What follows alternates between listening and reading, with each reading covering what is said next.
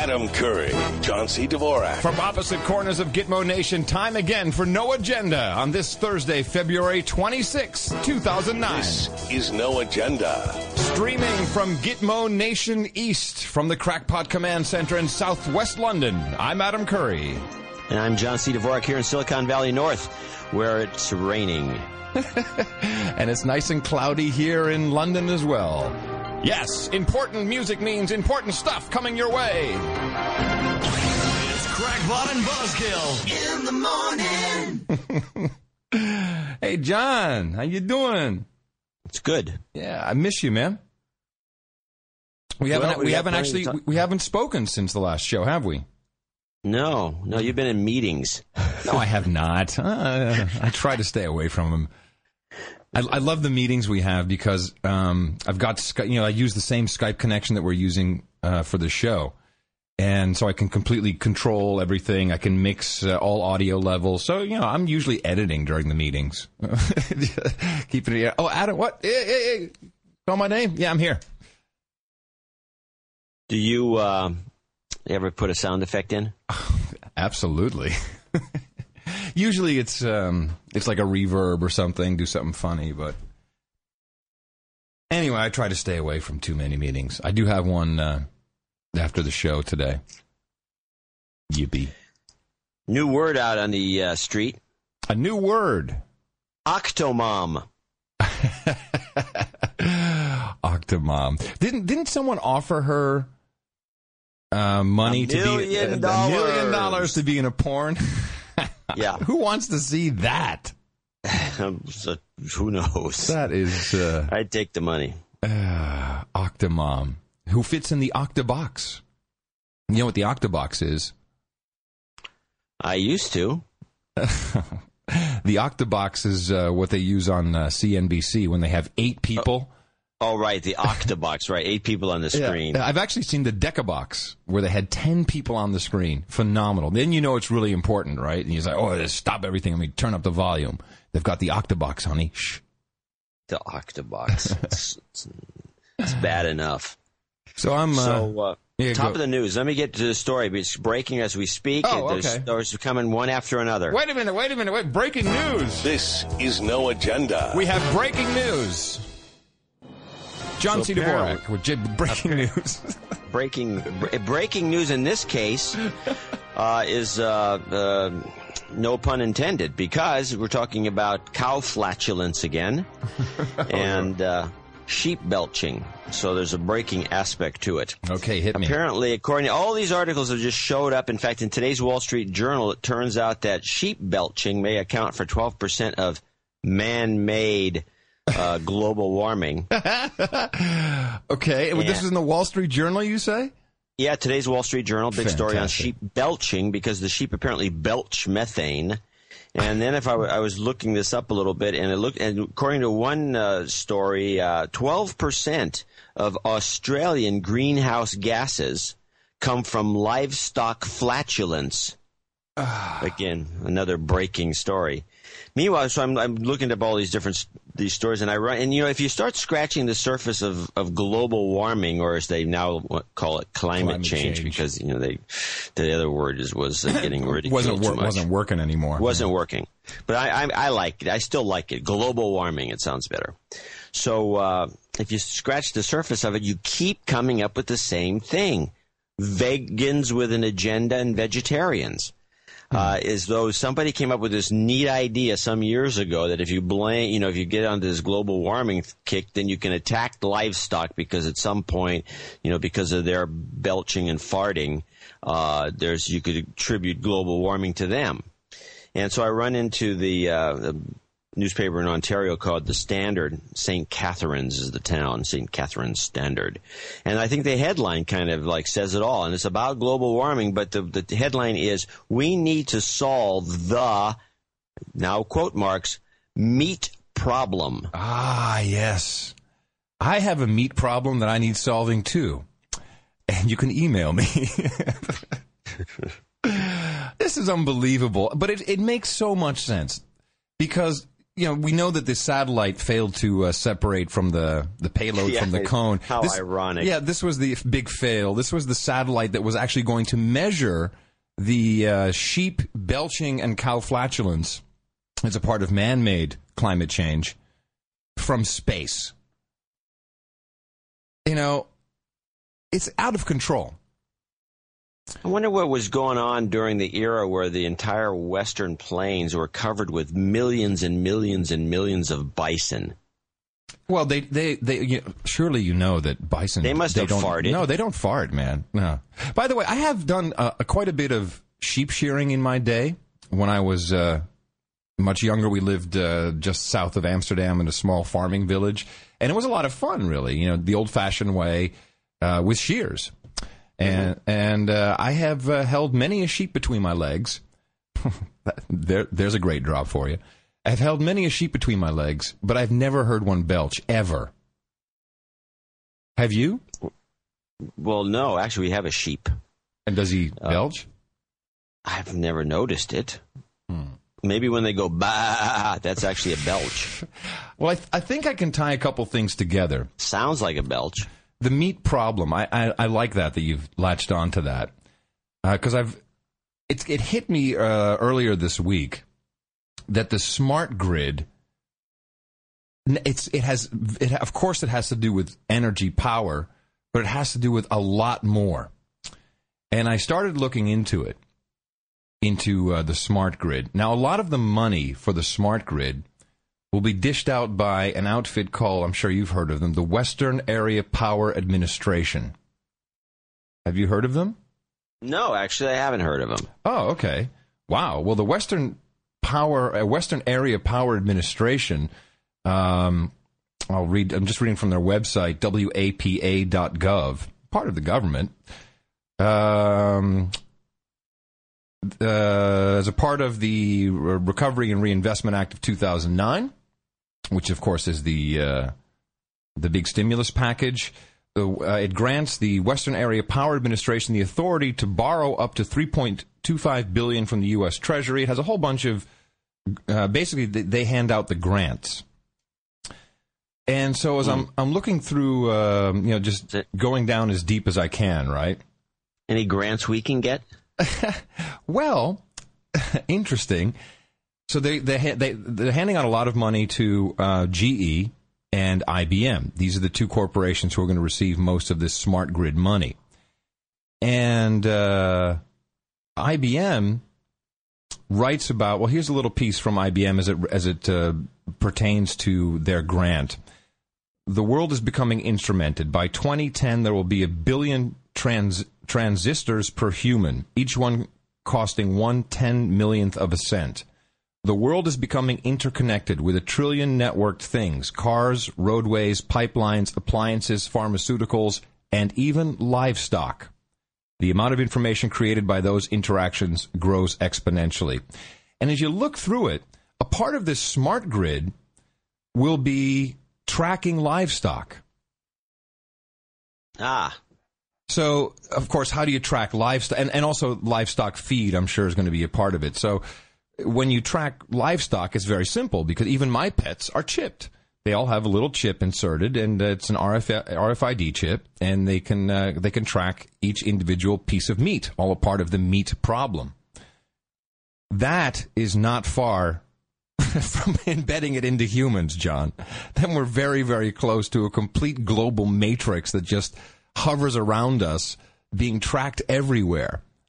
So this smart grid, I think, needs Well, you already have that with you, but it's being done through your phone. Yeah, exactly. Well, and because we talked about that, about my Nokia, and I'd installed Google Maps with latitude. And by the way, after the show, battery has not run down. It stopped. Oh, they probably disconnected it remotely. And then I'm reading about Nokia. Yeah, no, I got a lot of time between meetings, so I'm reading about Nokia. Do you know that they got a half a trillion? What was it? Was it 500? I'm sorry, I may be wrong. It was 500 million, half a billion. Yeah, they got a $500 million euro loan from the EIB, the European Investment Bank, who, by the way, whose charter is to help out small and medium enterprises. I don't think Nokia quite qualifies as a small and medium enterprise. God, I wouldn't think so. By the way, EIB also stands for the Excellence in Broadcasting Network. Rush Limbaugh. So the EIB, which, God knows, it's a part of the European Union. They're a shareholder in this bank. So they just hand out this money to Nokia. Well, not handing out, it's a loan. But, the implications, I think, are pretty severe when you think about, so what if the EU says, hey, Nokia, here's this money, but, put this chip in instead of that one. Use our souped-up version. I mean, who protects us from that? Who checks on that stuff? Is there a way to check? Can you log? Can you see what your phone is doing? I have serious security concerns about this. I think in your case you should. Yeah, but in general, it's not just me. Look, I'm sorry for saying that. I'm not worried. Let's be clear. It's my new one. I say it to my wife now all the time. No, I want to be very clear. Let's be clear now. He said that a number of times. He also said, by the way, that one time during this speech, which we're going to get into later, Obama did go off camera, off script, and when he did his little ad lib, it was like a one-sentence ad lib about something. Mm-hmm. Well, actually, he did it twice. The other one was a joke about Joe Lieberman or about Joe Biden. He said, look. Yeah. One time, he went off script. He had to say, look. I'm pretty sure that the Joe Biden quip was written in there. It could have been. Yeah, because I read the transcript, which I think came out almost simultaneously. Is that what, does he hand the speech to the Speaker of the House and the Vice President when he comes in? What's in the manila envelopes that he hands to them? Check for $1 million. Shut up. One of those big phony checks that unfolds. Here, Joe. I'm sorry. It's not just Joe Biden, the vice president. It is our stimulus czar. Yeah, stimulus czar. The guy who doesn't know how the internet works. Apparently, we've discovered that Joe Biden, doesn't know what a website is. Now we're talking. Now, if this was a Republican administration, they would be all over this. I have it for you. Hold on. I saved it. I saw you put it on Dvorak. In fact, I just cut it into a Mevio today for tomorrow. It's so funny. Here it comes. This is Joe Biden being interviewed on CBS Early Show about. But by the way, the journalist is a douche. I mean, listen to her. It's so stupid. By the way, do you know the website? I'm embarrassed. You know the website number? I should have it in front of me, and I don't. I'm actually embarrassed. I'm going to call your office directly, too, and get it later. It is recovery.gov. Recovery.gov. Is that up and running already? So, a couple observations here. First of all, maybe Joe's really smart, and he's saying he actually means the IP address. Maybe he was just... that'll be all, please. Do you know the IP address of that website? Because he's a command line hacker, obviously. But then to have the interviewer say, is that up and running already? Is she under a frickin' rock? Is that up and running already? Well, maybe she was maybe she was doing her job trying to catch him saying, I don't know, when the fact, of course, has been running forever. Well, and it's still stagnant. How long have I been looking at this thing? For 3 weeks? No change. Announcements. The last announcement was still February 18th. Well, it reflects the recovery itself. But he keeps using this, and it keeps being said, and showing up in conversations with people, particularly on Twitter. Say, well, hey, man, that's transparency. We got recovery.gov. Yeah, but they actually have to put something on it. So, anyway, so Biden, by the way, I saw you another thing that was kind of weird, because I saw you use this on the show yesterday or whenever, is the new Broadway play, about Shrek the musical. Shrek the musical, where it's just a lot of belching and farting, talking about it being thematic for today's show. Apparently, what are they thinking? Do I want to go to a Broadway play to watch some weird-looking fat guy farting with his girlfriend? It just doesn't sound like entertainment to me. I think kids like it. Ugh. Yeah. I don't know. Shouldn't be encouraged to like that crap. It was cute. It was funny. It wasn't funny at all. Yeah, you're a grumpy old man. Maybe. You don't fart. Yes. Like you don't fart. My farting's got nothing to do with it. I'm not going to go do it on stage. Yeah, well, it depends on how much they pay you. So, Well, hold on a second. I think Curry's gone to something here. So let's go over the speech, unless you got something else to say. Oh, I got tons of stuff, but I'd love to go over the speech with you. This was I got the speech play by play. I don't want to bore people stiff, so I'm going to give myself a 10-minute time limit. Let me just set it up for you, because we need a little bit of background. It is highly unusual for a new president to address Congress this soon. Session. Yeah, a joint session. Isn't this normal? And why everybody called it a State of the Union speech? What is with everybody? It wasn't a State of the Union. No, it was an address to joint sessions of Congress. But everybody, newspapers and bloggers and everyone between here and there, yeah, and it wasn't. And when I look at this through my European eyes, man, it's no wonder people think we're dicks. I mean, it's absolutely an atrocious show. I mean, all it is, let's stand up and clap again. Oh, let's stand up and clap again. We're going to lead. Oh, let's stand up. Oh, yes. It's just like, I mean, don't you feel that? Oh, it starts off, I thought I was watching an NFL game. For one thing, it began late. He was 15 minutes late on his delivery, but that's beside the point. It starts off, and by the way, I was watching it on Fox initially, and I could barely take looking at Shepard Smith, because that guy if anybody has reptilian eyes, it's this guy. Shep Smith. Shep Smith, Studio B. That's right. We're going down to New Orleans.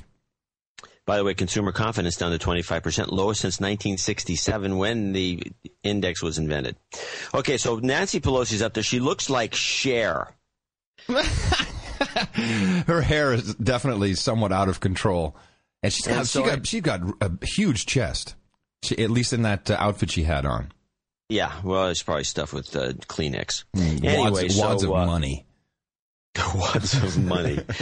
So anyway, so it starts off and they bring in these guys and make an announcement. And then they bring in the Supreme Court, who looks like they're bringing in a football team. With a bunch of people on either side leaning over, high-fiving, saying, pointing, da-da-da-da-da, and they come through, these guys, and they're applauding them, and they sit down, and then they go on and on and on, and then they bring in Obama, who comes in like a the quarterback, and there's all these guys leaning over, shaking his hand, patting him on the back, high-fives, knuckle punches, the whole thing goes on and on and on. Fisting. It's unbelievable. And so they finally get, and he's pointing, by the way. He's pointing over here. Like Arsenio Hall, kind of like, hey man, I see you over there. Yeah. How you doing? Hey. He's pointing.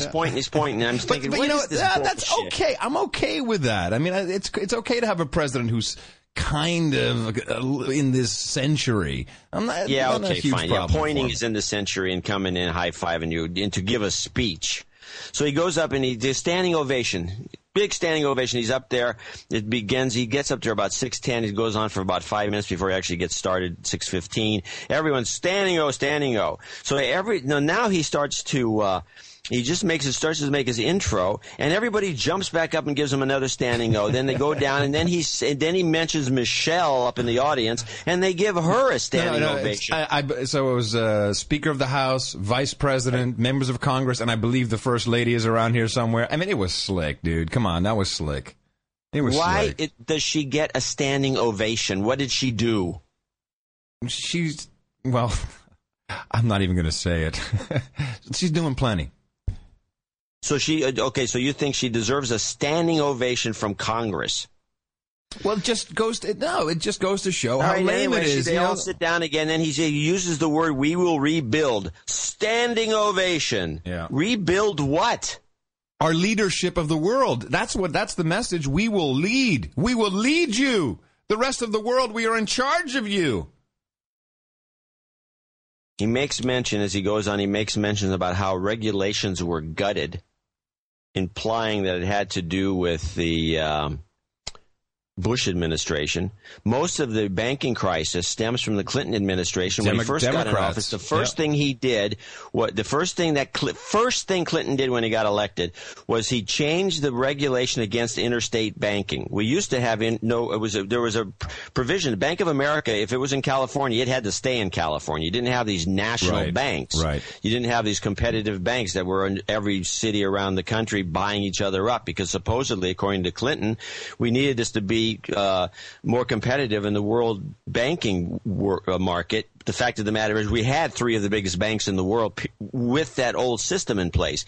Then by the end of Clinton's term, he repealed the Glass-Steagall Act, which was put in place by the Roosevelt administration to prevent an economic meltdown.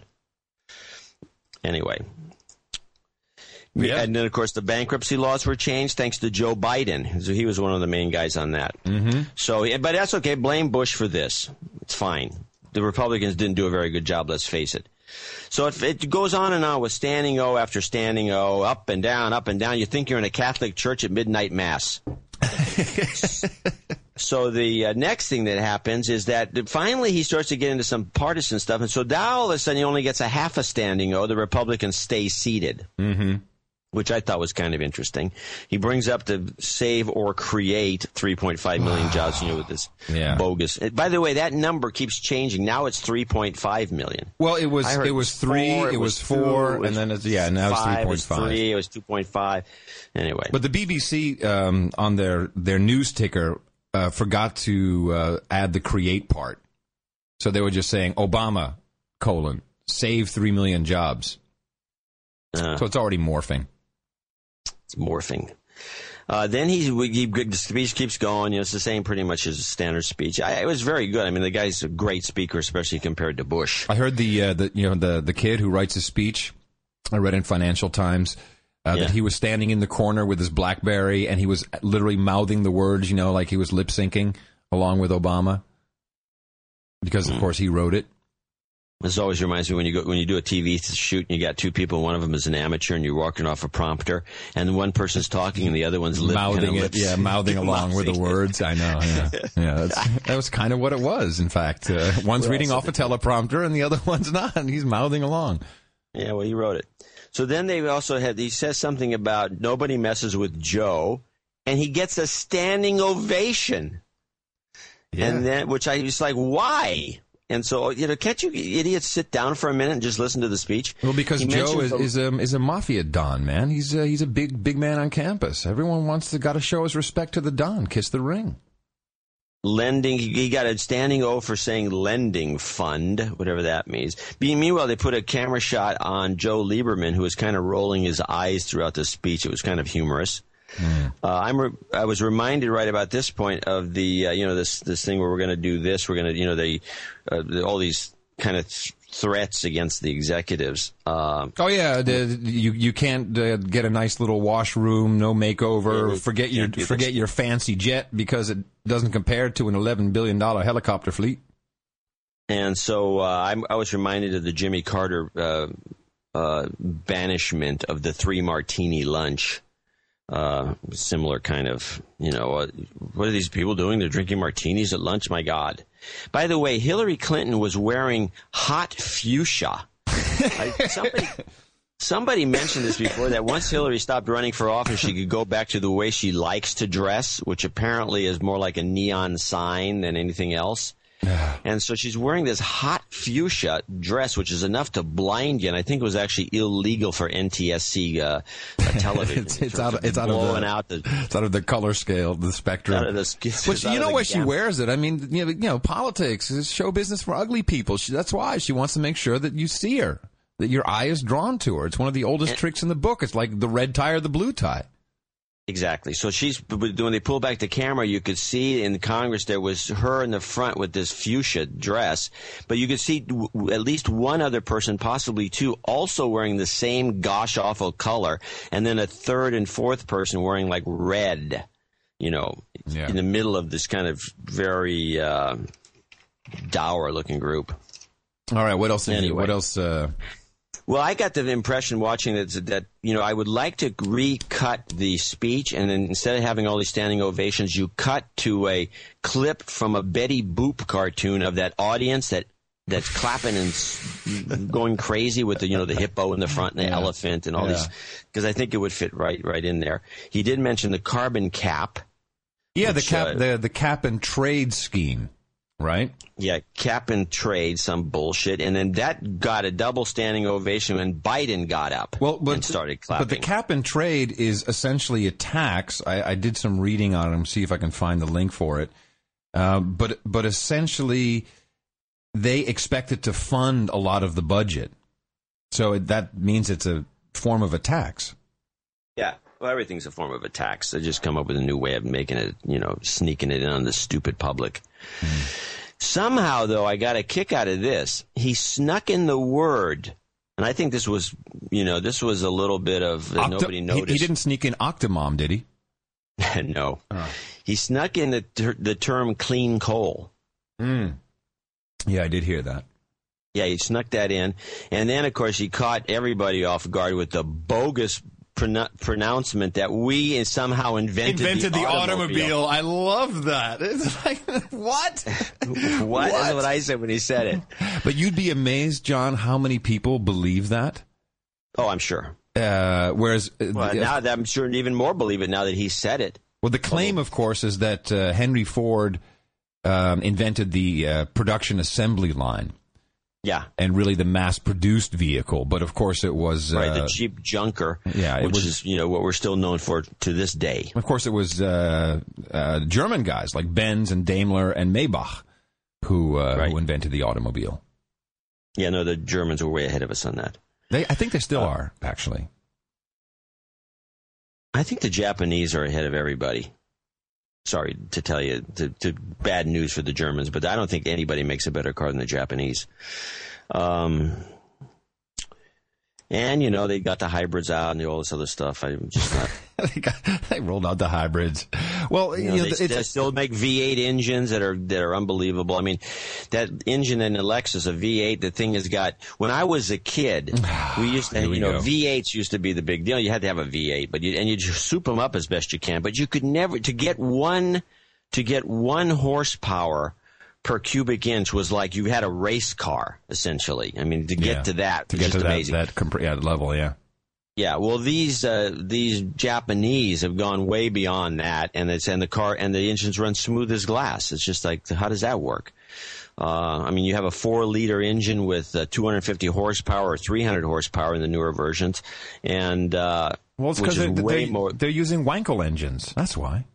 They're not using. Nobody uses. They only have that one crappy Wankel engine. But at least they tried it. I once had a model that I built of a Wankel engine, a plastic kit model. Yeah, it was cool, and it with a little battery, so it actually ran. You could understand the principle of the Wankel. But I just like saying it, Wankel. Yeah. Come over here, baby. I'm sure you do. Touch my Wankel.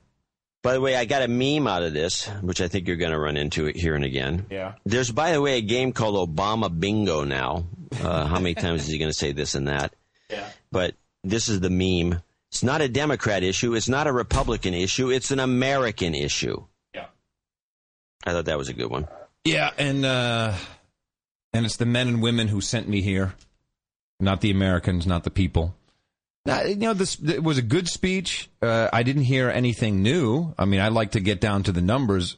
Most interesting, of course, is that amidst all of what has happened this week, a bill was introduced that I think gets voted on today or tomorrow, the omnibus bill, which is kind of under the radar. Of course, it's only $410 billion, so it's hardly worth mentioning. Nothing. Are you familiar with the omnibus bill? No, tell me. The omnibus bill, which is just being rammed right through, no problema, is Pelosi calls it all the stuff we had left over from the previous administration. So it's like 8,500 basically earmarks all jammed into one bill, which they call the omnibus this is where they bill. Put the pork. This is all the pork is here, and I mean it's just outrageous when you read the stuff that's in here. Hold on, I just have to bring it up. I mean, what's nice about all the transparency, of course, that we have these days is you can actually get all these documents and download them. And the 5 people who do that. David Obey, House Appropriations Chair, wants to rebuild Carnegie Library building in Medford, reconstruct historic lighthouses. Let's see, a perimeter fence around Roundtree Airport in Alabama. But $410 billion worth, and no one's talking about it. No one's talking. It even has a cool name, Omnibus. It's just wow. The news is not covering it. And it gets a vote, I believe, today or tomorrow. So now we've just completely lost track. Other than the total number, which actually was just announced, the total. The president, this administration's budget, $1.75 trillion is the total budget, and I'm sure the $410 billion is a part of it. But it's just mind-boggling. It's stuff that we don't need. I mean, come on, do the historic lighthouses in 5 years. They'll still be historic. Yeah, and there'll still be lighthouses. Yeah. And I don't think we need another fence. But anyway, I'm sure there's some really good stuff in there. I should plow through that myself. Yeah, the links will be in the show notes. I've got the links for it. Okay. As a part of this whole week was just amazing to watch, not to be outdone by the G20, which, of course, over here there's a lot of stuff going on in regards to the financial crisis. Europe is totally preparing to launch something big. They're all in cahoots, and they're being real hush hush about it, but coming out with dumb statements. But not to be outdone, the Obama administration had their own financial summit, which just appeared out of nowhere. And I've been Twittering, I've been searching, nowhere could I find it. But again, in the Financial Times, there was a fantastic little piece there that said that Lawrence Summers, who of course is the head of the president's economic advisory board, that he fell asleep on the podium, and I kind of like the Japanese finance minister. Wouldn't it be great to have those two guys, in a video next to each other? But I just couldn't. No one has it apparently, or it's been, embargoed. But this guy apparently falls asleep a lot. He's probably got narcolepsy.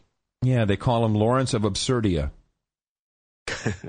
But, yeah. Well, let me just finish my little rundown here. Sure. So we can get out of it.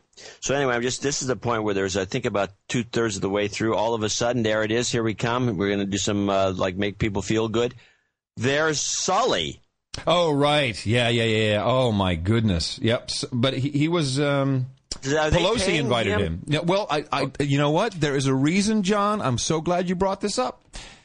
So Sullenberg and the co-pilot, his name evades me for a moment. I'll get to that. Were at the House on testifying. On a special FAA meeting, and it's amazing the things that came out of that meeting, which was on C-SPAN. Essentially, Sully's message was, if we don't take care of the pilots union and all the other unions, if we don't put our money where our mouth is and keep these people happily, gainfully, and properly employed and properly compensated, we just can't promise your safety. That was essentially the message. He's literally saying, there's going to be new pilots who are less experienced and have been rushed through the system, and basically, I guess he's on this was a ploy for the unions. But basically, he was saying you got to pay up or forget about it, or you'll just have no safety. And of course, then they can point to that flight in the one that was mysteriously crashed with that 9/11 woman aboard. What was funny, the Continental flight? Yeah. What was funny though is the co-pilot who was also there. I'm looking for the exact quote. Also, the air traffic controller was there. I mean, the whole trifecta. And so they're talking about this bird strike. Now, I promised I wouldn't talk about it anymore, but it's highly unusual, let's put it that way, for both engines to be snuffed out by birds. You can Google or look on YouTube. You can see how they test these engines. They actually shoot frozen turkeys into the engines, and the engines are fine. They don't stop. Frozen turkeys. Okay, it's like, so these engines can handle some bird strikage. But normally, particularly if you went through a flock of geese, which were so large that they snuffed out both engines, there would have been other hull damage, and you don't see any damage at all. And then the co-pilot says, "This was the biggest bird I've ever seen." He says it in his statement. I'm like, what is this, Big Bird from Sesame Street's flying through the air? If you're flying and, when you're driving along, you might have had a bird hit your windshield. It's really hard to assess the size of the bird when it hits your windshield going 50 or 60 miles an hour. So imagine going 150, and it's not against your windshield. It's apparently two of these big birds in your engines. I mean, the whole thing just smells. And it doesn't smell of rotting bird flesh, which is what they also claim they could smell. Well, it's possible that they hit a flock of pterodactyls. I'm thinking this is a war. There's a war going on between Airbus and Boeing. And they're just bringing each other's planes down at random just to prove that the other ones. God. You heard about this Turkish Air flight that crashed at Schiphol Airport yesterday? Yeah, I heard about that. 9 people dead at least. Yeah, horrible scene. But of course, there's two interesting things about this mishap, this accident. One that I found out about it on Twitter before anything else hit. And it was, all the pictures that the cable outlets were showing were all twit pics. And so it kind of shows that we've built our own news network around the established media, which is interesting because, literally just Twitter went crazy. There's enough interconnections with people you follow and retweeting going on that it works. And it was definitely well known to lots of people before it hit the mainstream media. And so 10 minutes after this crash takes place, I'm already over at liveatc.net because they record all three frequencies of Schiphol air traffic control. So they've got, ground, delivery, they've got approach, and then they have the tower. And so I start downloading, and they do it by half hour. So you can, just say, oh, give me this half hour archive. So it's EHAM 1, 2, and 3, and I get 1 and 2. And so that's approach and ground. This is what you've been hearing on television, where the guy says, oh, we have a major emergency here, airplane down, etc.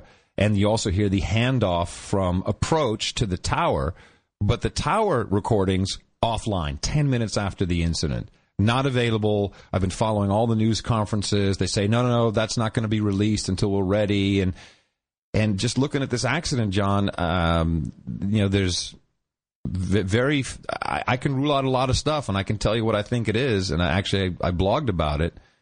But once again, why do these authorities always withhold certain bits of information? It's public. It's public airwaves. Just let us hear it. Why won't you let us hear what the tower said? What was said, between the 10 miles out and the 2,000 feet from the threshold? Why won't they let us hear it? It really irritates me. We noticed. So what is your take on it? Fuel starvation. Fuel starvation? Yeah. So that means that they were out of fuel on their final approach. Now I'm only saying this because I've heard this from sources who really are in the position to know, who work at Schiphol, and it's consistent with a lot of things like no fire, upon impact. I mean, a whole bunch of things, and also these guys were really booking. They were going very, very fast. You hear the approach controller say, "Well, you're going pretty fast for that approach, but within limits. Go ahead, turn 220 to 18 right," and that's the last we have a recording of. Yeah. But it's a big deal because Turkish Airlines is a state-run company. You can't just go around making accusations, obviously. Right. But why would they pull that offline? And what are they going to say the reason is? Will they give us any reasonable explanation? Already they're saying, well, it could take a year to figure it out. let us just hear that one piece of audio. Maybe there's something in there. Yeah, like we're out of fuel. Yeah. So what kind of plane was it? 737, Boeing, 737-800, relatively new aircraft. So we have our Boeing down, Airbus down. So Airbus will be next again. Airbus will be next. I will say that, very much like the Airbus, which had problems the previous day or 2 days before, this aircraft also had, they aborted a takeoff a day before with this aircraft because something that unspecified as of yet what was wrong. So anyway, was anybody interesting aboard that? Well, there were a couple of Boeing engineers. But I don't think that. Well, of course, every single person is interesting. Yeah, I know. Every human life is interesting, and it's a horrible. Fine. Yeah, it's a horrible thing. I feel. Is there a banker on there? Yes, there was a banker on board. I saw there were a couple of reports. BOB, banker on board. I'll take the next flight, thank you. Excuse me, sir, are you a banker? Miss, could I leave the aircraft? Oh, my goodness. Horrible accident, but just really irritating that and you still can't get to any of the tower archives for the entire day. Huh. So, it's like, and I don't know who runs I don't think it's the FAA or anybody who runs liveatc.net. I'm not quite sure who runs it, but someone's taken something off for a reason. Yeah, well, it just makes people more suspicious. I don't know why they bother doing that. And when they do this press conference, of course, I speak Dutch, so I can, follow a lot of the. I can read the body language and the tone of voice, and they're irritated that journalists are saying, "Hey, when are you going to release the tower audio?" Well, it's a part of an ongoing investigation. Blah, blah, blah. All right then. All right, so let me finish up my rundown of the speech. Yeah, I'm just injecting some color into it so it doesn't get too boring. No, I think it's a great thing because if I just did this straight up, it would suck. I've come up with it would, because at this point now we're getting to the end of the speech where he pulls the Ronald Reagan and starts pointing people out in the audience, who hey, Sully, did this and that. He didn't do the Sully one, but he did the black girl and some Marine and somebody else. Oh, this was the girl whose school was falling apart. Yeah, and she said, we're not quitters, and, she was sitting there.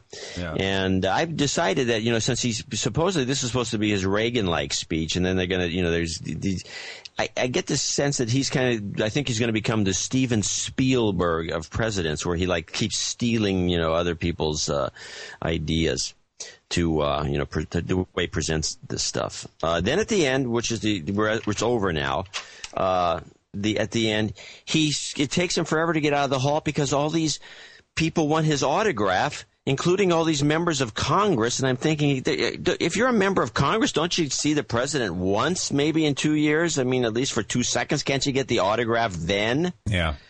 I mean, it was like he looked like a rock star leaving the place with all these autographs.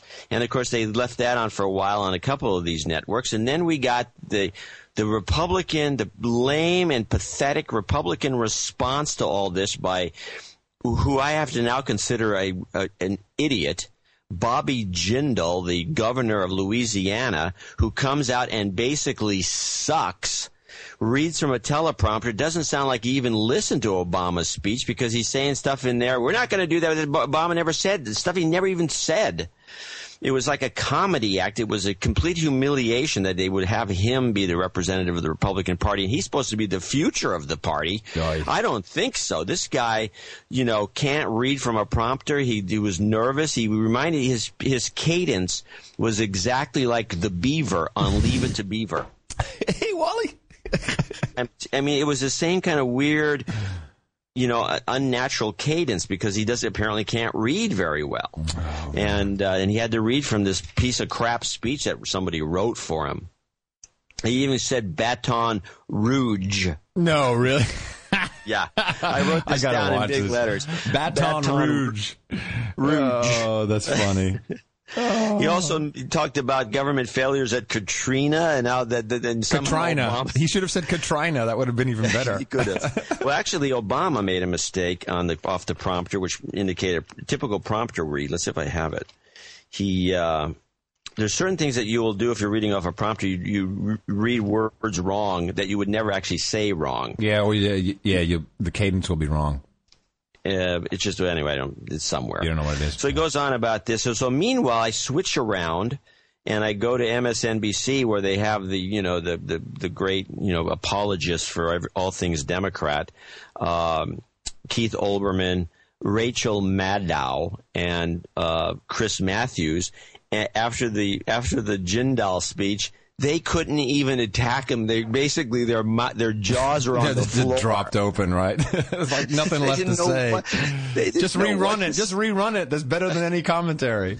Seriously. Here's the one for Obama said, "Send instead of spend." Oh, really? Did he correct himself?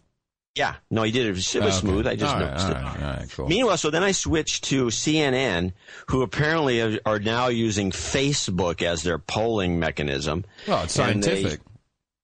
And they polled 700,000, according to Erica Hill, 700,000 Facebook users about whether this makes them more hopeful or whatever.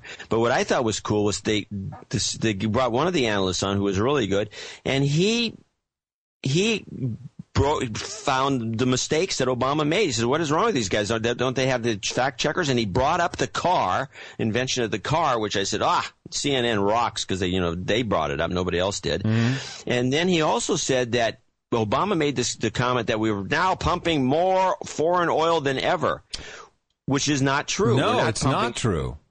In fact, in the 70s, we had it was spiked that was much more than we're pumping today. Well, but the consistent theme seems to be the reminder, and it really seems like a reinforced reminder the way it's delivered every single time. Our reliance on foreign oil, this has just got to stop. We need cars that drive on batteries. This reliance on foreign oil. Do you get any of that? Does it feel like that to you? Oh, yeah, absolutely. In fact, the joke of it is, of course, most of our foreign oil comes from Alberta. Yeah, Canada. So, anyway. Well, you know what? That's right. We need to stop doing business with Canada. Oh, wait a minute. I'm sorry. So, anyway, that's the end of that. That's my rundown. I just thought the thing was weird.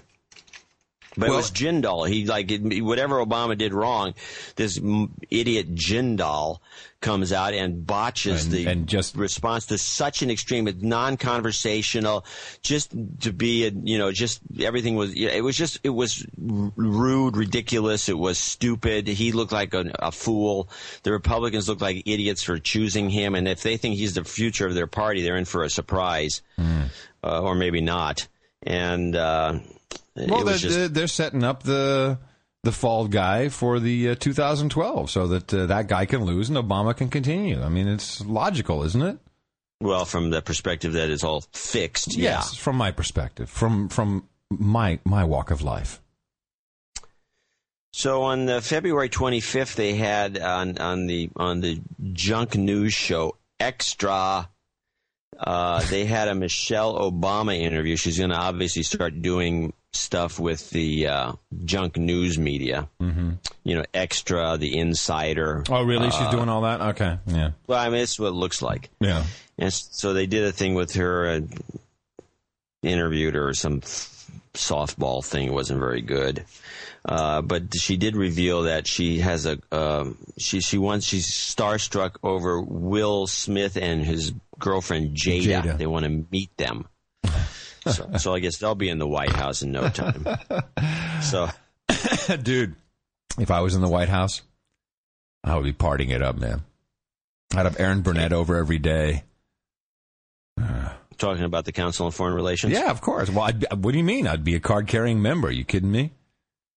And we'd have to be, or we wouldn't get in.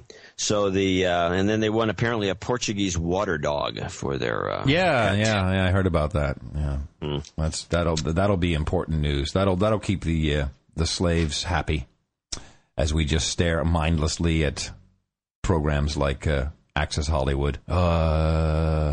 Okay. Access Hollywood. So people don't realize that those stories are mostly bought and paid for by publicists. Well, some of them are even pre-edited and delivered on tape. Yeah. Yeah, you don't have to do anything. Just drop it right in. So I don't have a jingle yet for the, I think, should we call it like the Old Boys Club or the Golden Boys Club? Someone else suggested Gold Member. It's basically new people who are being brought into the administration who have interesting backgrounds. And we have a new Assistant Attorney General who will be in charge of antitrust at the United States Department of Justice. And she qualifies as a good old boy, Christine Varney. Are you familiar with Christine Varney? I've heard her name. Yeah, probably in the context of Google is where you heard her name. Is she from Google? No, there was a little kind of wave meme out there earlier in the week about that she hates Google. Oh, this is the Google hating woman. Yes, that would be the one. The Google. Yes, that is Christine Varney. And if you look at her, a good launching point, although rarely ever true, completely at Wikipedia. I love the first sentence. Christine A. Varney is an American lawyer lobbyist. An internet policy expert. Now, wait, hold on a second. How could that be the case? I don't know. You know, Obama is not going to put lobbyists in his administration. So she has lobbied on behalf of Netscape versus Microsoft. She's chairman of the board of directors at Trustee, but I guess she might have to resign that. But in the past, her clients have included eBay, DoubleClick, AOL, Netscape, essentially, all enemies of Google. Right. And she's bringing that lobbyist past with her, and she's in charge of antitrust. I mean, that Perfect. Seems to be kind of a conflict, doesn't it? I don't know. You're going to have to ask Eric Schmidt, who happens to be kind of in the periphery of the administration. What does he think of this? We should call him. You got his number, Shirley. My name's not Shirley, and I don't necessarily. So while I was doing some of that research, the Rahm Emanuel has an interesting family. And I'm sure people have heard of this, but it's just kind of fun to bring it up from time to time. So Rahm Emanuel, of course, he was the what do you call it? The inspiration for that guy on the West Wing. Oh, really? Yeah, this is pretty well known. I'm looking it up now. I never liked watching West Wing. I kind of liked it. Also, I liked Commander-in-Chief when What's-Her-Face was president. That was kind of hot. Gina It's another Davis. movie, another series I didn't care much for. These are all just propagandistic crap. So he was the inspiration for Josh on the West Wing. Now, his brother, Ari Emanuel, do you know who he is? No. Ari Emanuel is the founder of the hottest talent agency in Hollywood, who is the model for Ari Gold on HBO's Entourage. Oh, interesting. Yeah. And then you have Zeke, and this guy's also... I'm sorry? So what you're saying to me, as you continue on with this breakdown, with this deconstruction of the family, is that this is a family of people who don't sit around on their ass watching TV all day. No, they make television, man. It's really interesting. Well, what's the last one do? What does the last one do? Okay, Zeke. Now they always say that he's bringing the family down because there's no TV character has been modeled on him yet. He is chair. He's the bum. Yeah, really. He's the chair of Department of Bioethics at the National Institute of Health Clinical Center. Oh, jeez, that's lame. Yeah, but it's interesting how because Rahm Emanuel. I never heard of the guy ever. Who knew that Josh was based on him? It's just it's interesting. Yeah, well, the whole thing is getting more interesting by the minute. And our new commerce... go ahead. I'm just saying it hasn't... What have we accomplished, but he's only been... the thing that gets me, by the way, is that, he's only been in office 30 days, and you have two things. going on simultaneously. One is that the Democrats say to the Republicans, hey, give the guy a break. He's only been in office 30 days. Yeah. And then you have the Democrats themselves giving this guy standing ovations like he's done so much good for the country already. Which is it? Save or create? You pick. Anyway, go on. We have a new Commerce secretary, which I just love. So this is the third guy, right? This is... It's a woman, isn't it? No. Who's the woman that just showed up on the radar? No, that's the antitrust woman. No, it's somebody else, too. Okay. So, Gary Locke. Gary Locke. Okay, you should know him. He's Gary from Locke. Washington. Yeah, Gary Locke. Yeah, governor from Washington. Former governor. Yeah, former governor. So, I love this choice. So you need a guy for Commerce, Secretary of Commerce. Now, of course, you have to think, what does the Secretary of Commerce do? His job is to foster, promote, and develop the foreign and domestic commerce. So it only makes sense. I can just see him sitting around like, crap, man, all the guys we wanted don't want to do it, and tax evaders, and you know what? Let's get a Chinese-American guy. Yeah, because we need to do commerce with China. Let's get that guy in. He seems like the perfect choice. Yeah, actually, he does seem kind of like the perfect choice. Doesn't mean he knows what he's doing. No. I don't remember his how he did as governor. It wasn't too bad, I don't think. No, he seems to have a pretty clean record. They got a creepy governor in there now that's just horrible. Some woman. All right, from Gitmo Nation East, then a couple of line items we should go through in the Telegraph. There's now talk of remote-controlled planes that are typically used in warfare. If you've ever seen these, they actually launch them by hand from the field. Those are those little ones. Yeah, little ones, and they're completely remote-controlled, and they have heat-seeking equipment. They're not the big ones. There's these big. No, it's not a big drone. No, it's not a UAV. It is a UAV, but doesn't have a huge payload. Yeah, actually, I saw a bunch of these on display at some trade show. These little ones you're talking about, they're actually quite interesting. Yeah, it's like a remote-controlled airplane, only supercharged. Right, they go hundreds of miles. They're pretty amazing. So Wacky Jackie, our Home Office secretary here in the UK, has suggested that, hey, you know what? This is cheaper than helicopters. Police could use these to gather evidence and track criminals without putting officers at risk. So we're going to have these planes buzzing overhead. Of course, in the United States, that wouldn't work because we're armed to the teeth. Yeah, we shoot them out of the sky. Exactly. We shoot them out of the sky and without worrying about it. But you won't be armed for the teeth long, though, my friend. It's coming down now. I'm sure you've heard about all these bills to take away guns. We'll see. And so I love it when you say that. Could you just say it more like pry this from my cold dead hands way? Like, we'll see. Now, the other thing is that it seems to me that if you're going to use these remote control planes, that these things would be ripe for hobbyists or anyone who, if you could like throw a net over one of them, and just fly between capture buildings, one, capture them, and then strip the radio and camera out and turn it into a device for your own use. I like the idea of target practice, though. It's like, it comes another one, pull. I must say, helicopter traffic is pretty annoying over the city. There is quite a bit of it.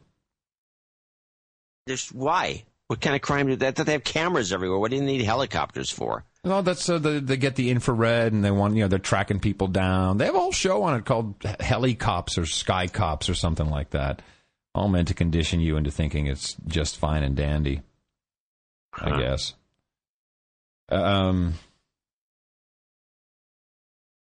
Also, it's almost impossible to keep track of all the deals. Oh, we do have our own website here that Gordon Brown launched. So in the States, of course, we have, we're a little bit more advanced in the UK. We're a little bit further. The agenda is probably 5 years ahead of the US in many areas. So whereas in the US we have recovery.gov, here we have getrealhelp.co.gov.uk. And it's amazing. You should go to it. Getrealhelp.co.uk. You're going to have a link to that now. Yeah, I think isn't Real... Oh, no, Real Help Now, I think it is. Yeah, I'm sorry. realhelpnow.gov.uk. And so on the home... Of course, I'll have links in the show notes. On the home page, this is all about help. So real help for business, real help for people. Okay, Keeping Your Home. And so you go to that link on Keeping Your Home.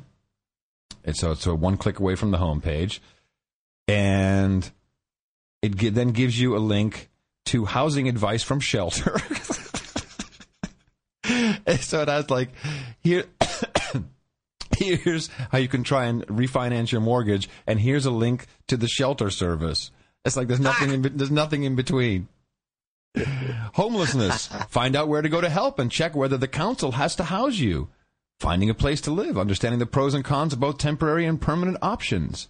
So you're telling me wait a minute, for starters, a guy on the street is now homeless. Somehow he's going to find his way to this website? RealHelpNow. To the website, of course. Sure, because because he took his Wi-Fi laptop with him when he got kicked out of his house, pushing his shopping cart around. It's so sad. And so many, the media buys into this. Hey, well, but you know what? It's okay because we created a website for it. And they for some reason, it's like, oh, okay. Oh, there's a website. Well, then something's done. And they'll go and look at the website and they go, oh, I'm looking at the website. Oh, yeah, it's got some stuff here on the website. It's like, It is stupid. Yeah, no, don't worry. We fixed the problem. We have a website. I love that. Oh, yeah, no, that problem has been resolved. We have a website. I got a website. Yeah, no problem. What else you got? What else is on your list? I'll give you another one. Just for the UK stuff. Because we are, again, it's amazing. I can almost predict what's going to happen in the United States, just having observed 4.5 years of the UK. Yeah, it's a test center. It really is. Yeah, it really is. This is from, I don't know if this is from Beaton. This is Reuters, Yahoo, Press Association. They're talking here in the UK of the Summer of Rage. According to a poll, more than a third of voters believe the army will have to be brought in to deal with a summer of rage on British streets as the recession bites. This coming summer? Yeah. Summer of rage. So in other words, what you could interpret here, you could say that because they're already preconditioning people with this bullshit. That's exactly what it is, yeah. Getting you ready. They are actually going to, because they want to test, they are actually going to create a situation that makes the summer of rage actually happen. So they can see how they can respond to it, and it'll be like a real world test of the domestic security apparatus. So that you then in the United States can know what to look forward to. Now, if they actually have some sort of riots or whatever they're going to do for the summer of rage, I got to make jingles. I got to make jingles. Hey, John, we got to make jingles. You're but really like Love FM, like coming to you from Gizmo Nation East. It's the Summer of Rage. Get your loved one on the street for the Summer of Rage. Summer of Rage. Hey, everybody, it's No Agenda. It's ACD and AC in the morning. Hey, we got some tickets here for the Summer of Rage, everybody. Hey, come on, free tickets for the Summer of Rage, up close and personal.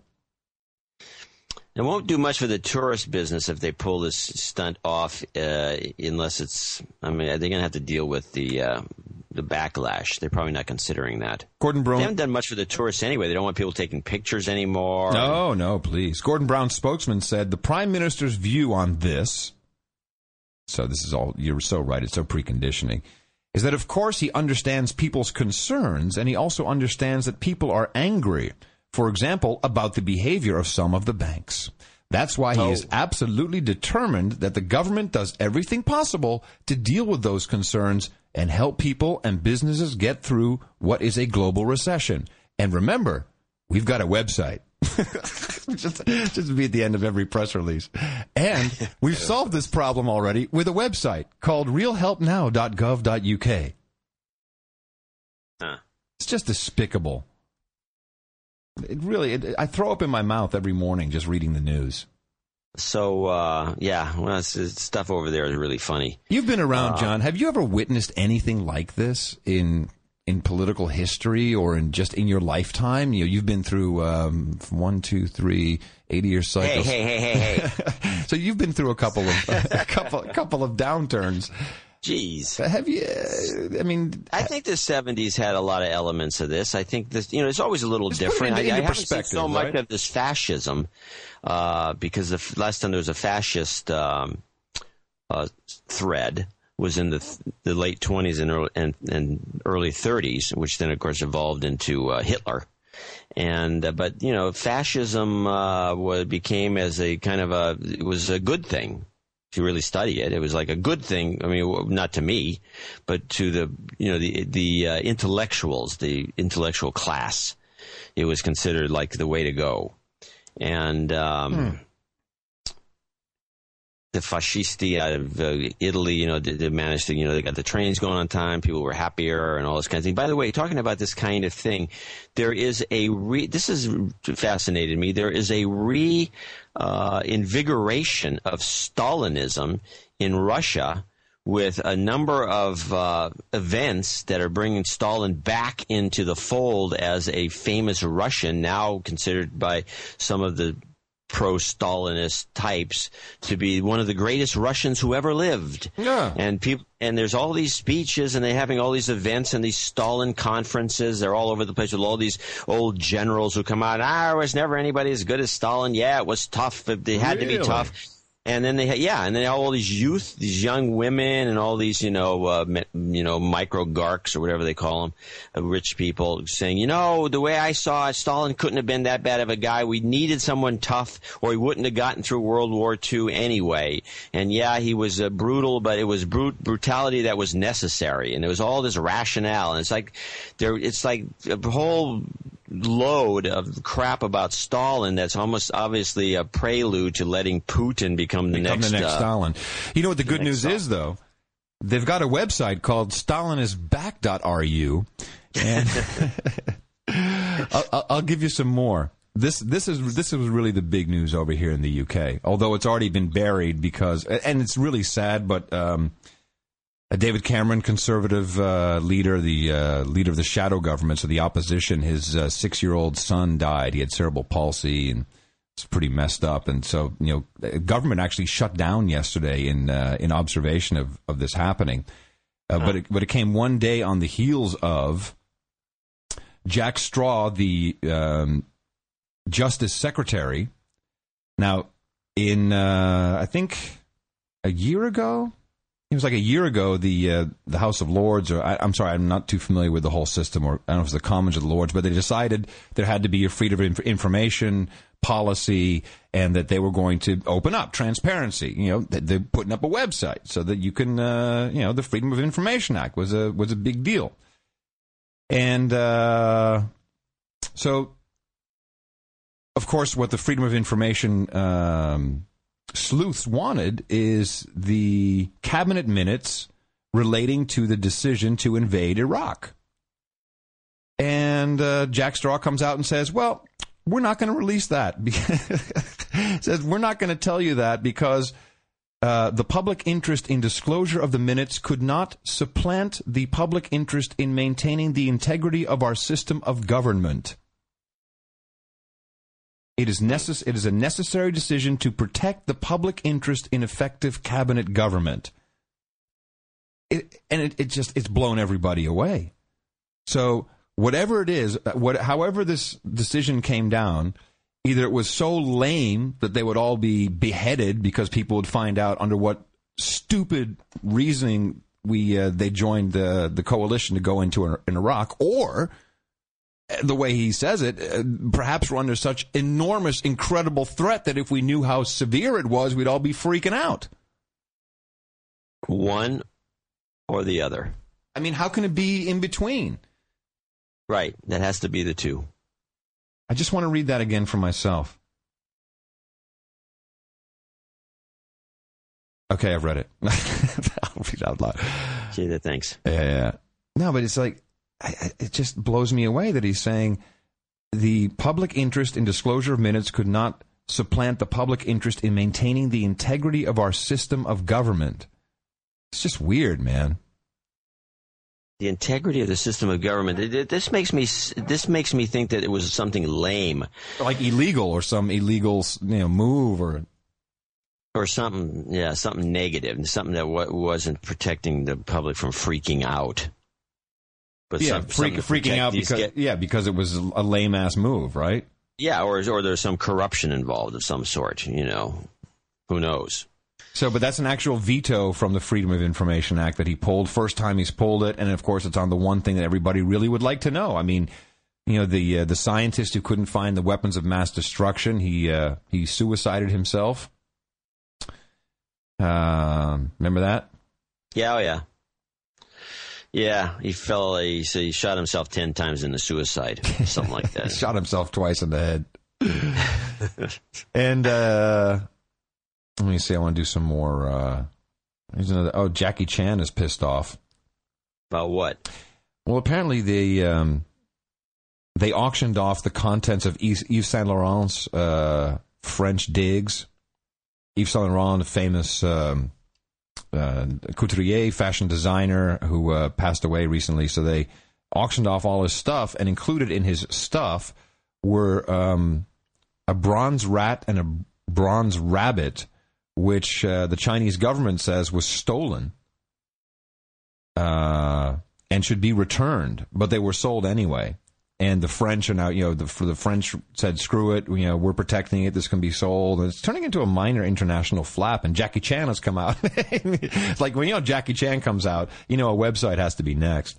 Oh, yeah. But it's, I don't understand, the Western world relies heavily on China. Like, I'd be delivering that, with naked chicks. Here's your sculptures, man. No problem. Sorry about that. And, hey, no hard feelings. Well, most of this stolen art is pretty well documented. And the French are pretty, into like returning stolen art. I don't understand why they wouldn't return this unless the documentation was either BS, somebody just trying to make off with the things cheap, or something. There's some backstory here we don't know about. Maybe we should look into it. Yeah.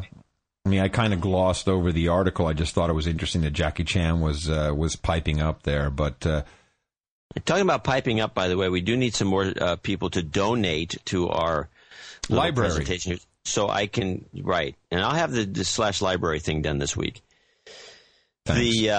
The point is that it doesn't, if you listen to this thing, we do an hour and a half, twice a week, so it's 3 hours. So doing $2 a month is like and notice 25 cents for a show. There's no commercials, there's no ads in here. It's all It's dense.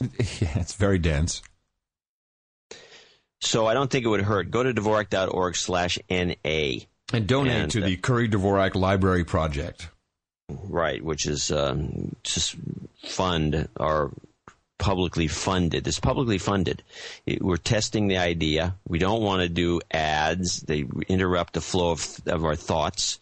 And I think it interrupts, and I don't want to do these promotions anymore. I'd like to stop doing them, but we're not going to for a while because we need to get a lot more people involved. And we have a lot of listeners, and it's just a matter. But again, if somebody's listening to this and they're not necessarily at the computer, they might be listening on iTunes, on an iPod, and then they forget. Because I've always found it very difficult to get anyone to connect like a TV show to a website or a podcast to a website if they're not actually on the computer at the time. You just forget to go to Dvorak.org/NA. And if you can't afford it, if we don't feel like it yet, we'll be happy with some link love. Give us a link. That also helps. Yeah, something that you found that is weird. Or just link to us. Just link to the show. That also helps. Oh, man. right. That's good. Yeah, link juice. Give us some Google link juice, baby. Hey, we should maybe just touch on that briefly because I know you're so anti-cloud, and boy, I was on your side the other morning when Gmail became Gfail, and it went down for about 3 hours. Yeah. And I was and these are the experts. I mean, if Google can't maintain a cloud resource, I mean, how are these other these other sketchy companies, let's say like Microsoft, who fails all the time, going to do it? I will say I do have a pretty good backup system because I don't actually just have a Gmail address. I have Google Apps, and that went down as well. But of course, in my it did. Yeah, in fact, Gmail proper was coming up before the apps. They did. They gave me a 15-hour. What do they call that? SLA credit or something like that. So essentially, they're getting money back. I mean, they're trying to make up. They did a good job on the SLA bit, which I was kind of concerned about. But of course, what you really need to do is, as long as you own your domain name and can access, like a GoDaddy account. I have 2 mail records in there. So if the first one fails, then it'll go to a secondary, and then I can pick it up from there. So there's a lot of ways to get around being snuffed out by the cloud. But boy, there was like 100 million people were just not able to access their email. That's interesting problems. Which it got some ink here and there, but no one's really thinking about what that really means. I bet you there was a lot of productivity lost. Yeah, I'm sure. And this is, I think, the 6th time that the thing is crapped out. This was one of the bigger ones, though. Yeah, no, this lasted way too long. That's kind of baffling that they can't get this back up. I mean, was it some... No, I read through whatever it was, but it was... Somehow they did something new, and it activated what they called a dormant bug, and... It essentially overloaded their servers. I don't know. It doesn't matter. That's mumbo jumbo, and the people who do that shit, man, they're amazing. Who fix that stuff? Like our guys. Have you ever called one of our guys in the middle of the night? Yeah. No, I know. It's unbelievable. Yeah, and they come out of a dead sleep. Hello? Like, hey, man, I'm sorry to wake you up. No, man, it's okay. I'm online. Where are you? It's like, it's all right, dude. Poor guys. So Bank of Scotland... that was the other big one. Had fourth quarter, £10 billion loss. Of course, the Royal Bank of Scotland is now completely nationalized. But what was interesting is that RBS, and this would kind of make sense if you think of all the connections, won the tender for doing all of the Dutch government's banking. Wow. So all the internal revenue banking, everything they do, it's a small ass country, but they do a lot. They do 66 million transactions, the state, and Royal Bank of Scotland's going to be doing it. It's very confusing how all of these things fit together. And what do the Dutch think of this? Can't they do their own banking? They don't know about it. Why don't they go through the Swiss? No, everyone's pulling out of the Swiss. No one wants a Swiss bank account anymore. UBS is in deep kimchi. Well, they screwed up. But I always thought the Swiss were the most conservative of bankers, but I guess not. But the Netherlands really is another 3 years ahead of the UK, except for the camera part, although that's gathering speed very quickly. And those people are, I love them dearly. I lived there a long time, but they're so hypnotized. They've got Wouter Bos, he's the finance minister, and he just keeps saying, he's like, hey, man, that's fine. No, ING, it's not a problem. No, this bank. Meanwhile, ING is, had to sell warrants to the state. No one would buy any of their bonds or anything. They're completely falling apart. You got guys in the Financial Channel literally saying that the Dutch finance minister, he would call a terminal cancer patient completely healthy. I mean, that's a pretty hefty little quote there.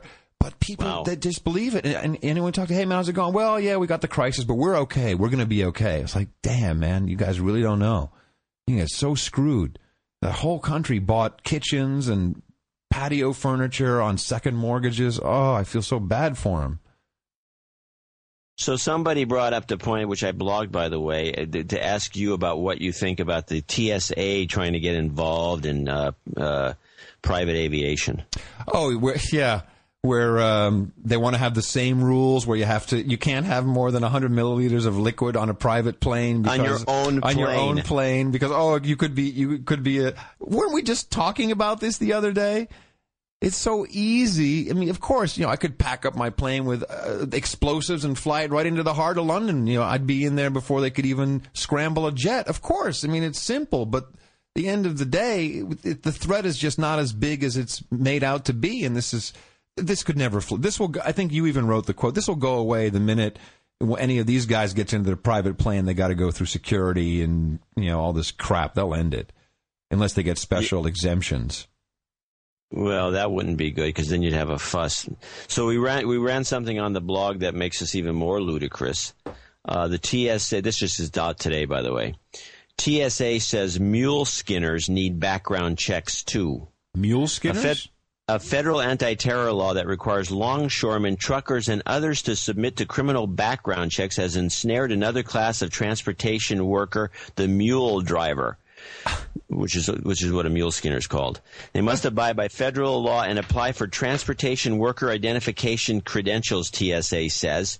Yes, the so-called mule skinners, in this case, seasonal workers who dress in colonial garb at a historic park in eastern Pennsylvania, must apply for biometric transportation worker identification credentials.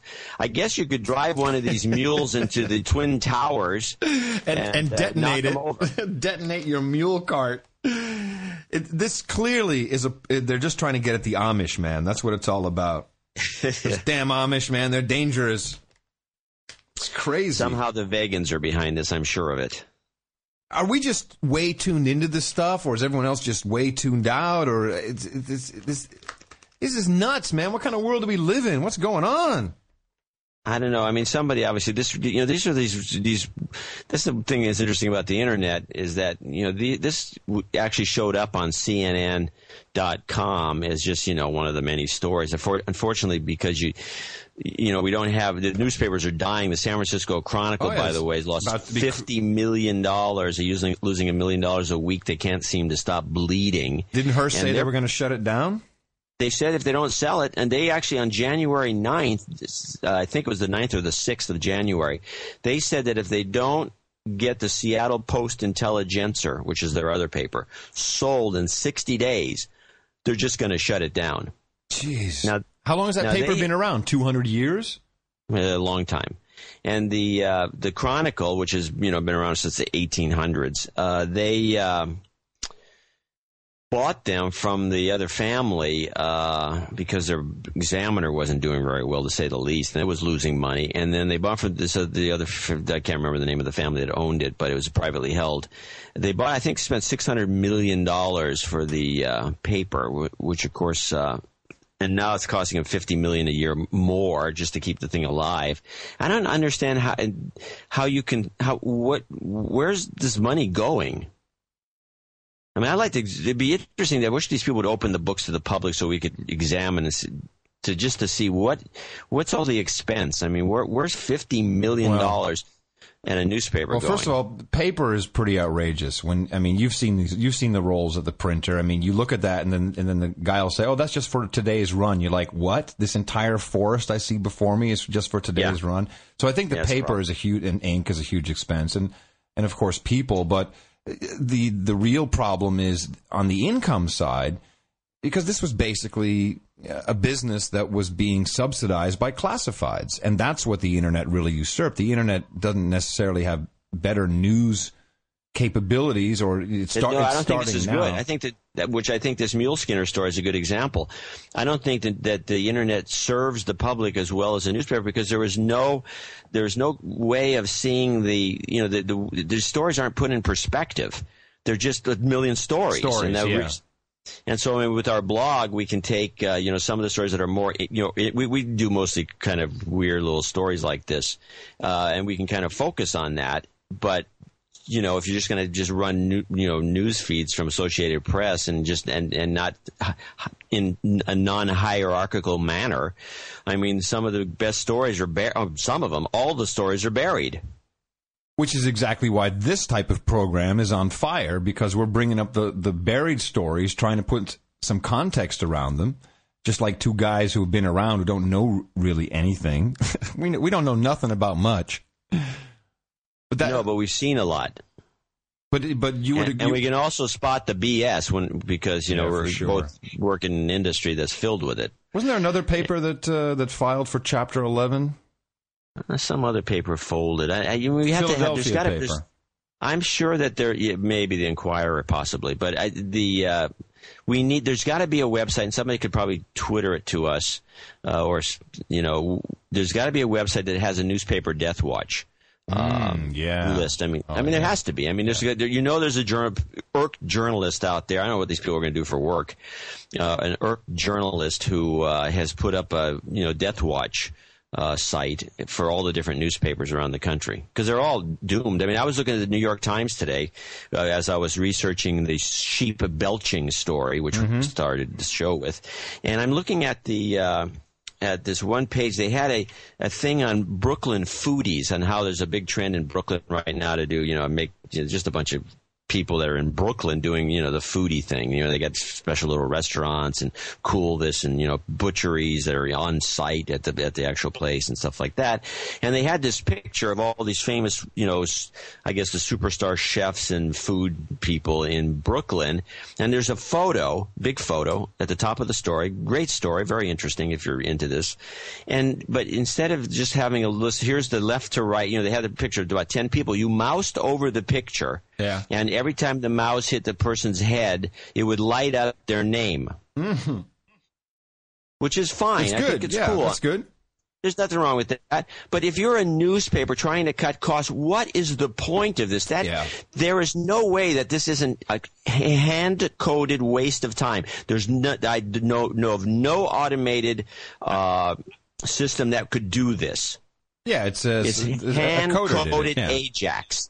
And so somebody had to map these little figures by hand with the, sure, maybe not taking a lot of time if you do it a lot, but it's still time consuming, and it's pointless. You could just have here's the picture, left to right, there's blah, blah, blah, and blah, blah, blah, and it's actually kind of more interesting because you can cut and paste that if you wanted to save these people's names. You can't do that with this little Ajax rollover. Yeah, less of the fancy stuff for us people putting show notes together, please.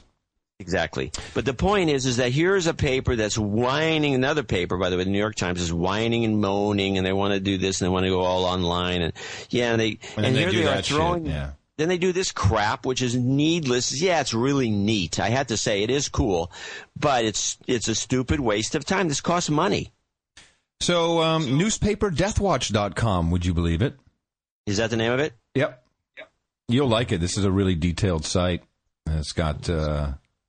it's got all kinds of, it's got the latest news, the rumors, SF Chronicle on life support. Very funny. They have Obama with "We Will Recover" on the cover. That's funny. That's pretty good. I'll take a look at that later. We just got a couple more minutes, John, so I'll just run through the last bit of notes. You don't have any more notes, do you? Nope, I'm done. Okay. So I was kind of amazed, as the president said, I've never had a helicopter before. Maybe I've been deprived, and I didn't know it. Boy, oh boy, man. I know a bit about helicopters, but if you have a budget, and of course this will be removed or changed or whatever, or maybe hidden and still go through, I don't know. But for a fleet of helicopters, okay, so... It was originally 28 helicopters. The original cost that Bush set up was $6 billion. The project is now at $11.2 billion. I just can't make the numbers work, John, for 28 helicopters. I just can't make it work. I mean, even if it was $100 million per helicopter, you still can't get to $11 billion. $11 billion. Maybe some of that money is for the infrastructure or for the. Usually what this is that includes all the salaries of all the pilots that pushed out 5 years. Who knows? I mean, something like that. Well, usually what this is it's maintenance. A great maintenance. Fill her up.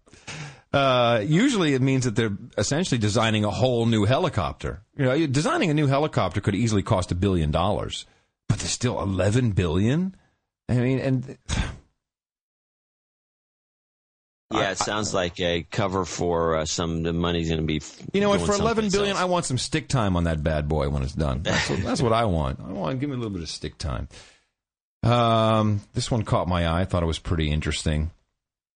Antibodies protect against bird flu and more. Did you hear about this? Researchers have discovered human antibodies that neutralize not only H5N1 bird flu, but other strains of influenza as well, and they hope to develop them into life-saving treatments. So what they're saying is, you know what? It could be one shot that fixes all flu, including bird flu.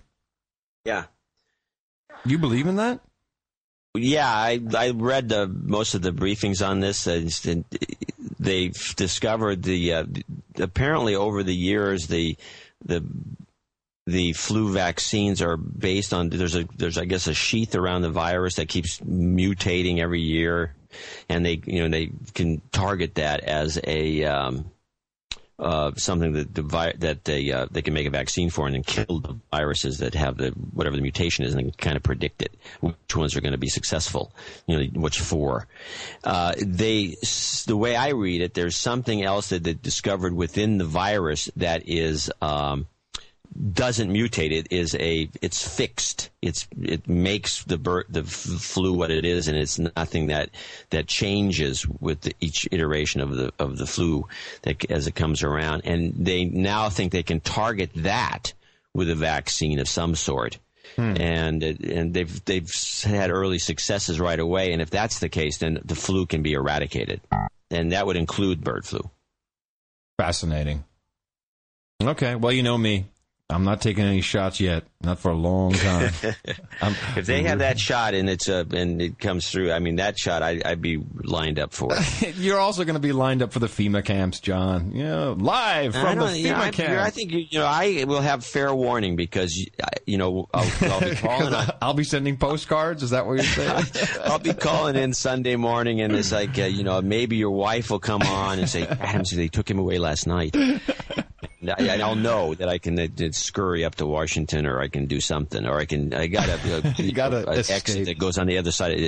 It's like a mine under the house. It takes me out and drops me off under a Berkeley sewer system. I can. Well, you may want to leave sooner than you think, man, because just looking at the state of California, the drought, which of course no one talks about anymore. I'm sure do they still mention it on the news? Because the rainstorms we had over the last week or two have pretty much negated the drought. The drought's gone? over. Yeah, is it gone for good now? I have a huge one of these huge. It's like a big galvanized thing that you put tons of ice in and you put beer in. It's a big giant galvanized thing. It's about 2 feet high, or maybe about a foot and a half. And I went up to Washington. I came back. This thing was dead empty when I left, and we had this big storm last week, and we're having another one this weekend. It was full. I mean, that's about a foot and a half of rain, even though they said how many 8 inches they said or something. Yeah, like China, that. They do all this cloud seeding, and they make it rain. How come they used to do that? Oh, we used to do that. Well, then the environmentalists, they got bent out of shape. It's some silver salts and aren't very good for you, apparently.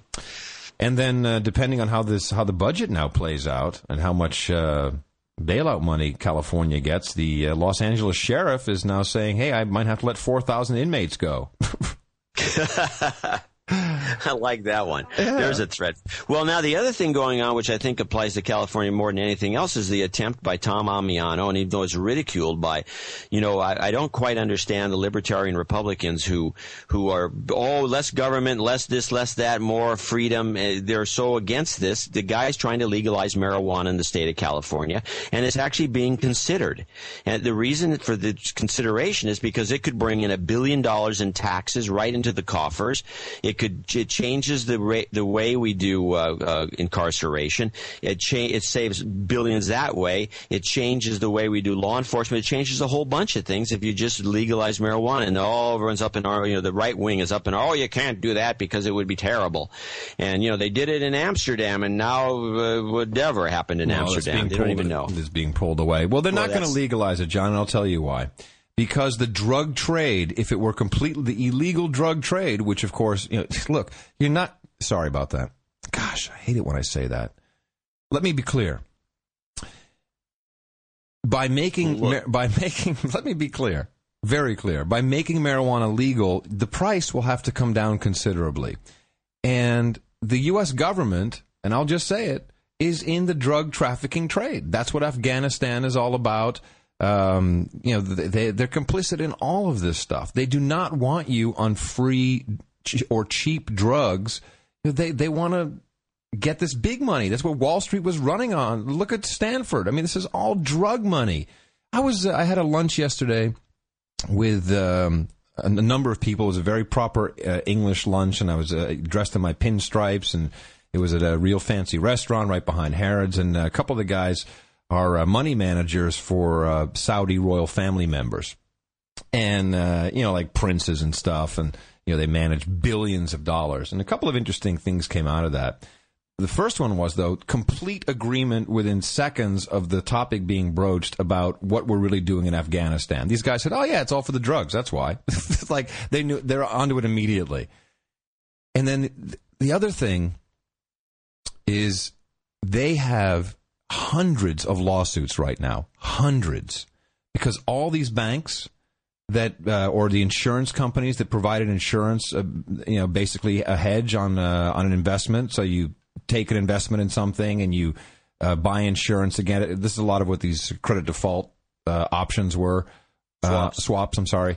So if it doesn't pay off the way you expected it, then you've paid a little bit each month, relative, of course, what a little bit is, and then you get a payout, so you never really lose your principal investment. That's kind of the idea of hedging your bets.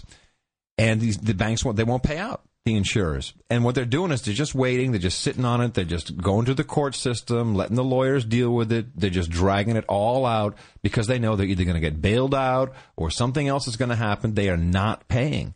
And it's, when you see these guys at that level, and we're talking hundreds of millions, if not billions of dollars, no wonder the system's all messed up.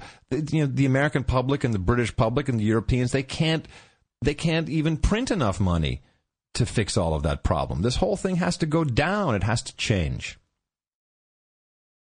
Well, that's why it probably would have been a good idea just to let the insurance companies go bankrupt. And, these guys did so much for the credit default swaps. Yeah. So, I don't know. Okay, well, I think we have another enlightening show, but don't forget Dvorak.org/NA. Go and help us out here, and we'll be back again on Sunday. Yes, and I want to thank Rick Revolution on Twitter, who has yet again put together a beautiful piece of album art for us for this show. You'll love this one, John. It's great. I'll look forward to it. It's in the same theme. Yeah, no, this one's hot. So yes, Dvorak.org/NA for the donations to the Curry Dvorak Library. We're looking to build something kind of like what Clinton has.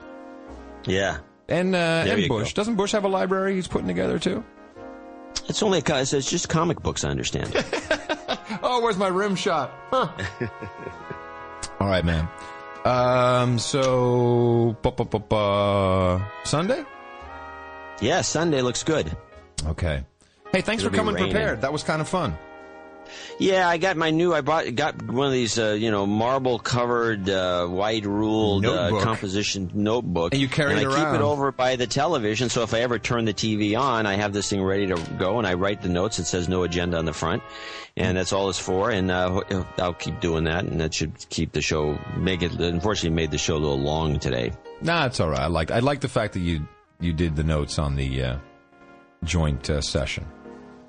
So we will talk to you again on Sunday, coming to you from the Crackpot Command Center in southwest London, located in Gitmo Nation East. I'm Adam Curry. And I'm here at the Buzzkill Center in northern Silicon Valley. I am John C. Dvorak. It's a Buzzkill Bunker, actually. I like that, Buzzkill Bunker. We'll talk to you on Sunday, right here on No Agenda. Bye-bye, everybody.